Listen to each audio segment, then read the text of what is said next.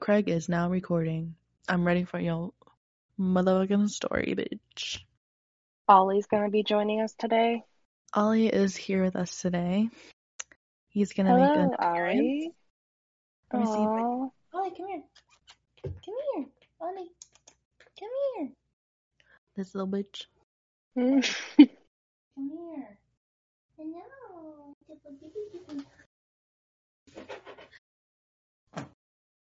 Okay. Hello, everybody. It's Sinister Diaries. My name is Jordan. My name is Brooke. Welcome back to our true crime and paranormal podcast. As you know, we talk about some gruesome murders and some spooky shit. So let's get started, you spooky bitches. Woohoo! Yeah.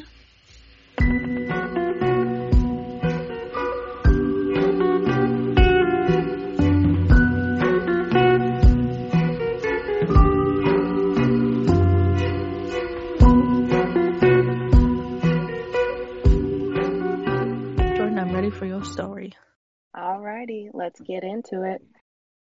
Oh my god, did you see that? No, because my cats are... Guys. I crossed my legs and I almost Guys, can y'all not... yeeted my freaking laptop. Can y'all not fight somewhere else? Go. It's a cat podcast. Catacast. Go, sissy! So, today my story is about the freaking saddest story I've ever heard in my life. What is it? It's a Debbie Downer. DD. My story, yeah, it's a DD. So my story today is about the Lover Lane murders in Houston, Texas. Have you heard of them? Sounds familiar. Yeah, there's about a Lover's Lane murder in like almost every state. So my research was kind of hard. So like, what's it called? What? Like, what are their names? So the victims' names are Cheryl Henry and Andy Atkinson. They were brutally murdered while on a date in the summer of 1990. I don't know why this always happens, but there's very limited research, like I said. So I'm going to tell you. How'd you find out about this? I looked up like crazy murders because I wanted to find some that was crazy, and this one's actually unsolved, so it's gonna be annoying at the end. I looked her up and she's pretty. Yeah. Did you see him? He's so cute too. Yeah. So I'm gonna tell this the best I can. If anyone wants to correct me or tell me any additional information, I'm open to that because there's not a lot. So Cheryl Henry was 22 years old. She was the daughter of Bob Henry and now Barbara Craig. I believe she changed her last name, of course, like the mom did. Yeah. So it's said that Cheryl worked at an eye doctor the summer while she was away from school. And Cheryl had a girlfriend. What a coincidence. Huh? What a coincidence to my person. Oh, weird. Yeah. Why does this always happen? We have like really like similar things. I don't know. That's weird. So Cheryl had a girl that was a friend that worked at a Yucatan liquor stand, and she met Andy through a guy that Cheryl's friend was dating. Does that make sense? So this Andy Atkins was 21 at the time of his murder. He was actually just shy of his 22nd birthday. Like me. Yeah, he was the son of Garland Atkins, and I watched a YouTube video of Mr. Garland Atkins, the father. Yeah. And he never says the mother's name, but there is a mother of Andy Atkins. I just couldn't find her name anywhere. That's weird. So there's like no information on this case. Yeah, it's very, very limited, and I tried to find as much as I could. So Mr. Garland actually has done a lot of like interviews with a bunch of people, and in one of his interviews he said, "I never got the chance to even meet Cheryl." Yeah. Um, so Andy was home for the summer from school as well. Oh, Okay. So, yeah. So they were both home for the summer yeah. and they just kind of wanted to go on a date, Oh, right? This was their that's so first date. cute. hmm So on August 21st, 1990, Cheryl Henry and Andy Atkinson had parked their car on Enclave Parkway in Eldridge.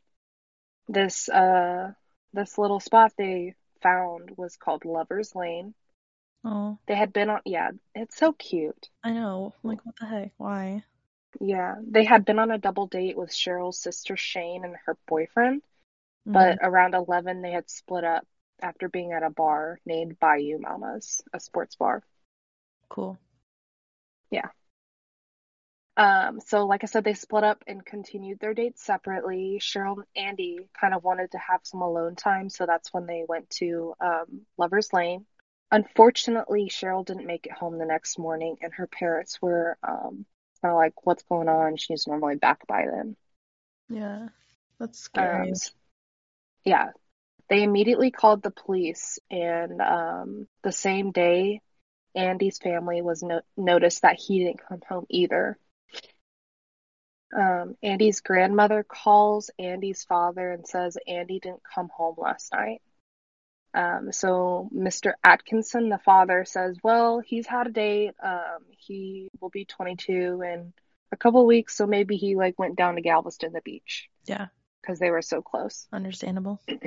Yeah, so he didn't really seem that worried because both of them were adults and they'd gone out on a date. So like Yeah, like they made their don't know own what they're doing. decisions. Yeah, exactly. So um, Mr. Atkinson then received a call from Cheryl's father saying that Cheryl hadn't come home either. So now he's like, okay, this isn't good. Knowing Dad, he would be like tracking us. Yeah, One for time I sure. was coming home, like it was like kind of late, like 6, hmm but I was like driving hmm from College Station to back to Dallas, hmm and I stopped to get like gas at a hmm gas station like in the middle of Waco, and my dad hmm was like, "Why are you at a church?" I was like, "What?" I'm at a gas station. I sent him a picture like of me getting gas, and I was like, "Why are you tracking me?" Plus, I'm on my way home. Like, okay, Probably just wanted to make sure you're okay. yeah, but like, it's weird. Like, I don't know when he's like tracking me. Yeah. Oh well. So this automatically made them start to worry because like they don't know where they are. Yeah. So later that night, on the evening of August 22nd, an abandoned car was found on Enclave Road by a Cisco food security guard. Mm. The Houston Police Department was immediately notified and began a search around the area of the vehicle. Um, when they when they pulled up the license plate Yeah. of the car, they noticed that it belonged to Andy Atkinson, the No. missing person. Yeah. While searching the vehicle, he had found fresh blood in the vehicle. The car had been turned off, but the keys were still in the ignition. Both of the seats in the vehicle had been completely reclined. A woman's shoes and handbags had been scattered in the floorboard of the vehicle as well.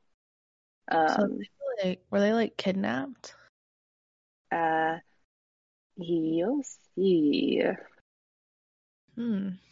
Yeah. The police immediately brought a sniffing dog, or like what are those called? Like the police dogs? Yeah, that sniff around and find shit. They're called Drug something. dogs? They're not drug dogs. Well, they are drug dogs, but they're also cadaver dog. What is that the word? I don't know. Dogs that can find things is what I'm Yeah, trying to say. police dogs. Yeah, the dogs led them to the body of Cheryl, who was about 200 yards from the abandoned vehicle. Oh my God. Yes. So before the police even arrived, all the family members of Cheryl and Andy had arrived at the crime scene. Oh God. Yeah, So they like weirdly, saw everything. yeah, they saw everything. So The dog found Cheryl. Andy's father was actually looking, like searching for the two victims in the area, Mm-hmm. and had noticed a police officer shining his light towards the other officers trying to get their attention, saying like, okay, I found something. Yeah. And he had Mm-hmm. thought that it was his son's body. So he was kind of like, yo, I need to get over there. I need to see what's going on. Um, Yeah. and the officer stopped him and said, no, you don't need to see this. It's actually a female victim, possibly Cheryl. Ooh. Uh, yeah. So Mr. Atkinson was like, oh, where's my son? You know? Yeah. So Did they Cheryl, find him? what? Like, did they find them that day? No, you'll see though. Okay. Yeah. So Cheryl's nude body was found face down under several planks of cedar fence. Her throat had been slashed possibly 3 times, and she had been raped. Oh my God. Yeah. Cheryl's clothes have been completely cut off of her and tossed near her remains, with their hands bound behind her back with hemp rope. Um, and there's So a her hands were like tied behind her back. yes, and there was a $20 bill sitting right next to her body. Why? You'll see later in the story. Oh, okay. Golly, poor girl. But first of all, like that's so awful, so I, awful. Um, so like I said, Cheryl's mother had been at the crime scene because word spread fast, and they arrived before the cops had. yeah. Um, when Cheryl's body had been found, her mother, Mrs. Craig, tried to run towards her as any mother would, but officers held her back because she was so brutally like her throat had been cut. So like Mm-hmm. nobody, no family member would want to see her body like that. You know what I mean? Yeah. Ugh, that's so like sad. Like Yeah. I don't know. And the reason for this in the end, you're gonna be so pissed. Really. Yeah. Is there It's gonna be so someone they kind of, but like they don't really know. know? It's just frustrating. So what her mother said was kind of personally it was kind of weird to me, but like again, I don't have a daughter or a child, so I don't know what I would do in this situation.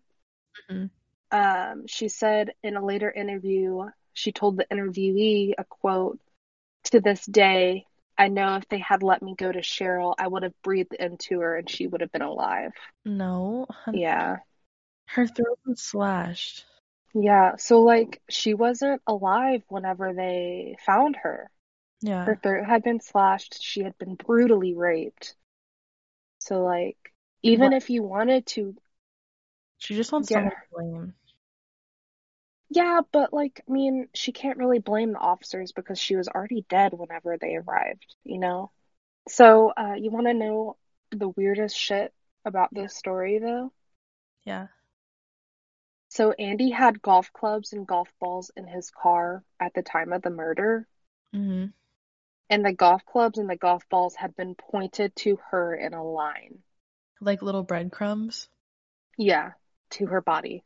So they wanted her body to be found. That's weird. Yeah. So in my mind, to try to make sense of all of this, I would assume that like the suspects or the murderers or whatever knew her. Yeah. It like this was a personal, like brutal murder and rape, you know? That's what I was thinking. Yeah. So, at the time they were able to find like Andy's body at all. They searched and couldn't find him. The same security guard that found the vehicle stayed the night to protect the crime scene.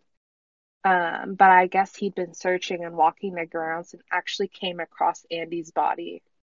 Um, of course, the police were called and they noticed that Andy's body was tied up to a tree with the same hemp rope facing Cheryl's body. So like some sick witch juju stuff. Yeah, he was only 100 yards away, facing Cheryl's body. Um, he had a cut to his throat that nearly decapitated him. And He still had his watch and money on him, making robbery an unlikely motive. This is like, I feel like it's like a revenge thing. Yeah, that's what I think. And you know what's like the sad part is? Like the police had been walking around searching these grounds the whole time. Mm-hmm. And so had Andy's father. And in this interview that he was in, he was saying like he had walked past Andy's body multiple times. Wait, like how could they not see him though? I don't know. He was just, I guess, covered and stuff. Yeah. And like he had walked past him multiple times. And in his interview, he was like, maybe God didn't want me to see him that way So he because he was, no, his dad never saw him. So maybe like God was like, you don't need to see your son in this way. Like, see him the last time you saw him. yeah. And that's that. Oh my, Because he was nearly decapitated yeah. because the cut to his throat was so severe. That is so sad. Yeah, it's awful. Hmm. Um, yeah.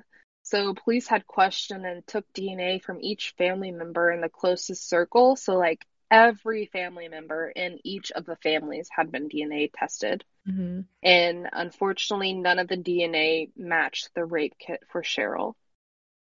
Um, the reason that they went to the closest family members is because, like I said, the golf clubs were pointed to her. Yeah. So they seemed like it would, like her body was also covered up by that fence, so they thought it was like super personal. Mm-hmm. Also, just a side fact, there's a lot of like deflated balloons around her body Mm-hmm. over a tree limb. It didn't have any connection, but like it kind of added to how awful like her body was laying and how awful the crime scene was because it was just in the middle of a field, you know? Yeah. Hmm. Like no person needs to die that way. Yeah. Where was this again? I know it's in Houston, but like, did it tell you where? Um, it's on Enclave Parkway in Eldridge. I don't know exactly where, like if it was North Houston, South Houston, but it was in Houston. Okay. So in the first several months, potential suspects were investigated and detectives chased 100 leads, but like they all ended nowhere. Yeah. Per an interview with Andy's father, there was a potential suspect in the inner circle that denied a DNA sample and fled the state. Interesting. Yeah, so that was obviously very suspicious at the time, but they did not have enough evidence to get a warrant to obtain this DNA sample. Yeah. Um, this individual is never named and is possible to be a suspect to this day. I bet he is. Yeah. Um, Thankfully, though, they were able to get his DNA finally. It did not match the rape kit to Cheryl. Hmm. But there is a theory within the cold case people that there are two people involved in this murder. And the way he like fled and everything makes me think that he was possibly a suspect. And he was possibly No. there, Pardon. but he wasn't the one that raped her. You know what I mean? Yeah. Yeah. You know what I mean? You see what I get where I'm getting? Yeah. Interesting. So, yeah. In 2002, Houston Police Department DNA lab began having problems and ultimately resulted in the lab's closure. This allowed retesting of hundreds of DNA samples. So I guess something weird was going on. Mm-hmm.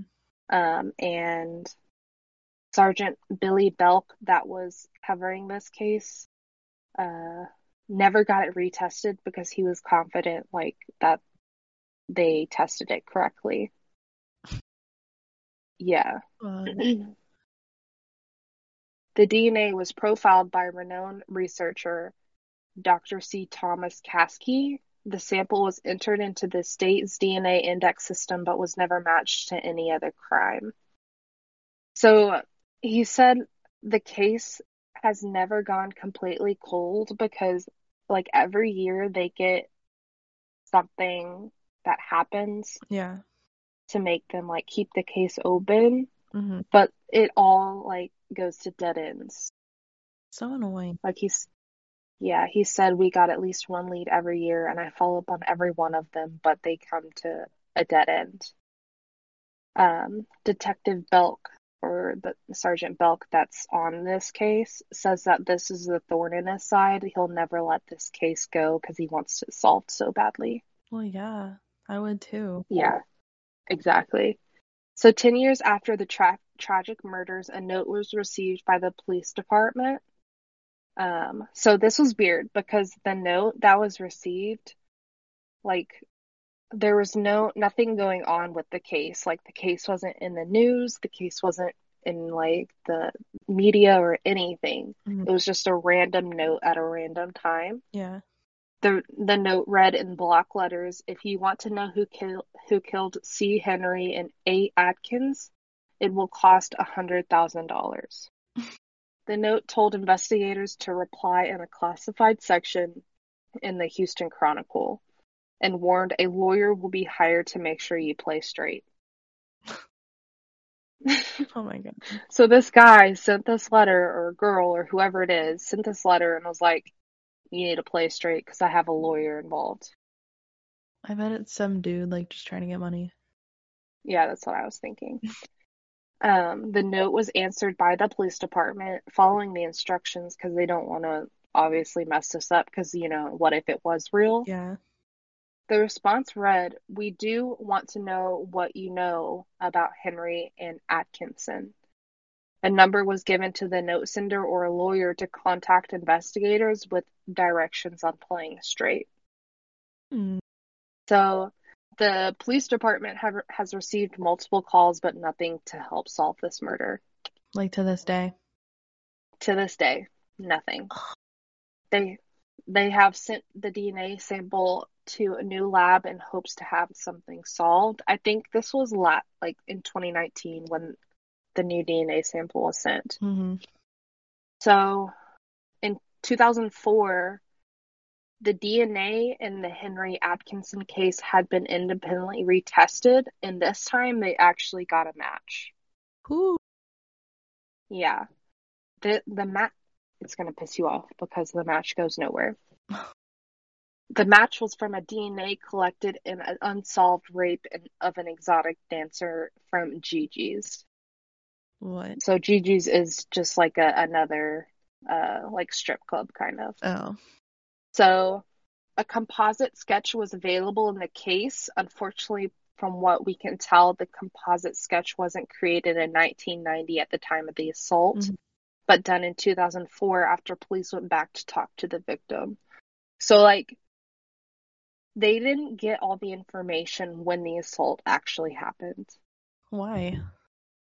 They're like, "Oh, maybe this will help solve another case. Let's go back and see if she can remember what he looked like." Oh my God. Right? Why are they so stupid? Yeah, the DNA had matched a rape, like I said, that happened June 20th, 1990, which, remember, this first case happened August 21st, 1990. Yeah. So, like, this was like, how many months before? A month? 2 months? Okay. Mm-hmm. Yeah. So, in June 20th, 1990, reports say an unnamed rape victim left her job at Gigi's around 2 o'clock in the morning and went to her boyfriend's house. As she approached the bedroom, a man came out of the bedroom with a stocking over his face. He was wearing gloves and a matching dark shirt and pants that she described as possibly being like a uniform, either a police uniform or like a military uniform. What? He had a gun, yeah, he had a gun in his hand and he knew her boyfriend's name. So he knew her and her boyfriend's name. Yeah. He duct taped her hands behind her back. He duct taped her eyes and her mouth and put something over her head, then began raping her. No. Yeah, he also took cash from her purse, and during the rape, he told her that she was stupid and not very observant, and that he was wearing a military uniform, which police think, yeah, so he was like, "You're stupid. Oh my I'm God. wearing a military uniform," as he's raping her. That's horrible. Police think that was an attempt to put her off of the fact that it was actually something like a security guard uniform. She attempted to call the police after the attack, but discovered the phone lines had been disconnected. Mm. Isn't that terrible? Yeah, that's horrible. So here's the connection. So Cheryl, the victim that I was talking about earlier, worked at a topless bar similar to Gigi's called Rick's Cabaret. Andy's Mm-hmm. father, Mr. Atkinson, was a manager at a strip club around Dream Street, where all these strip clubs were, where Andy occasionally worked the front door. Hmm. So police think that the suspect or suspects either worked in a strip club or frequently went to them. Probably, yeah. So, like, he's wearing a security guard uniform. Oh, You get it? I see So where you're maybe going. maybe he was an independent contractor for a security guard like place and they Mm-hmm. hired him to work the doors. You get where I'm going? Yeah. Yeah, we could solve this. Yeah, we could solve this. I think there were personally two of them. Also, the way he left a $20 bill by Cheryl's body, I think the strip clubs were the connection between all of them. Mm-hmm. Obviously. So the reason that these two cases were never connected at the time was because the MO, the motive on these two attacks were completely different. So I'm going to get into my theory on what I think happened. Okay. Um, so my theory is that the guy, he was a security guard at one of the strip clubs Andy or Cheryl had worked at, and he was jealous or had an obsession over Cheryl. And because Andy's neck was cut so severely, like it nearly decapitated him, meaning like it was out of rage or jealousy. Yeah, jealousy. Yeah, so I think he liked Cheryl or wanted to like get with Cheryl and they went out on a date and he was like, "Oh, no, no, no. I want Cheryl." But like, why would he kill Cheryl too? I think the attack on these two teens, the Cheryl and Andy, I don't think they were supposed to murder them. Why? So I think that the attack got out of control and Cheryl possibly fought like for her life and this resulted in the 3 slashes to her throat. So I think they accidentally were like, "Oh, I've done too much. I need to kill you anyways, you know?" Yeah. And since Andy was there, he watched the rape and murder of Cheryl and that was very personal. Mm-hmm. And they were like, "Okay, well, he can't see anything, so I guess we'll just kill him too," resulting in the almost decapitation of him. Like a lot of rage. I don't Yeah. know. It's just such a, That's a good theory though. yeah. So in the end, I think this was freaking just out of straight jealousy and rage. And Yeah. this guy wanted Cheryl, and he got one of his buddies to help him, and he just wanted to rape her, I guess, and got out of hand, you know? I hate that. Yeah, so there is another case that I found interesting. 2 years after the Lovers Lane murders on August 4th, 1992, 23-year-old Tara Suzette Beckenridge was last seen around 1 a.m. after leaving a men's club in Houston, Texas. Um, so this men's club was a short distance away from Bayou Mamba, where Cheryl and Andy went on their date. Mm-hmm.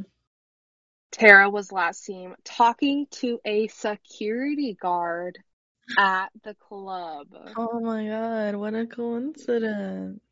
Yeah, the guy was wearing a security guard uniform, and Tara has yet to be found, nor has there been an arrest for her disappearance. What's your first clue? Like, come on. Yeah, many of these victims were blonde or brown haired, in their 20s, same height and weight, all connected to these strip clubs in Houston, I feel like Texas. that's so obvious. Yeah, now the difference with Andy and Cheryl's murder is all the other murders that were around this time, and a male wasn't involved, but Andy was. Yeah. So that makes me think like they didn't mean to murder him, or they didn't plan on murdering Cheryl or Andy. So then again, my theory, they were like, oh shit, we did too much. We need to murder them anyways. You know what I mean? Makes sense, yeah. Yeah. So that is the story of the unsolved Lover Lane murders. The Houston Police Department Cold Case Squad is requesting anyone with information about this murder to contact the Cold Case Squad at 713-308-3618 or Crime Stoppers at 713-222-TIPS, TIPS. And that is my story. That's a good story. The Very sad. awful story. Yeah. As I was researching this, I was like dreading. Like, I don't want to research this anymore because it's awful and it's terrible. I And know, I feel so bad like researching about these things because like I don't know. it just makes you so sad. Yeah. Depressed. Yeah, but it was like, why murder out of jealousy? Why murder at all, Jordan? True. Why murder at all, you guys? Let's just keep our Not. rage to ourselves. Go to some therapy. Get your life together. Therapy is good for you. Don't be embarrassed you're going to therapy. Therapy is self-care. Everything's good. Yes, it is. What is your theory? On that, Yeah. I think it was like the security guard. Yeah. Something to do with the security guard. Yeah, I think he had just an obsession with Cheryl and had some twisted thoughts in his head and went a Yeah. little too far. Well, I just wanted to say thank you for listening. We are wanting to start shouting out our followers at the end of each episode. So if you want to send us a DM, Yeah. if you would like a shout out, we will definitely give you a shout out because we want to start acknowledging our followers and appreciate you guys for listening to us because we are just some silly murder loving we're sickos. So you can follow us on Instagram at Sinister Diaries or subscribe on Spotify at Sinister Diaries with no space in between. So we enjoyed telling our depressing stories to you guys. You spooky bitches. Yeah. Bye. We love you. Bye. See you next week.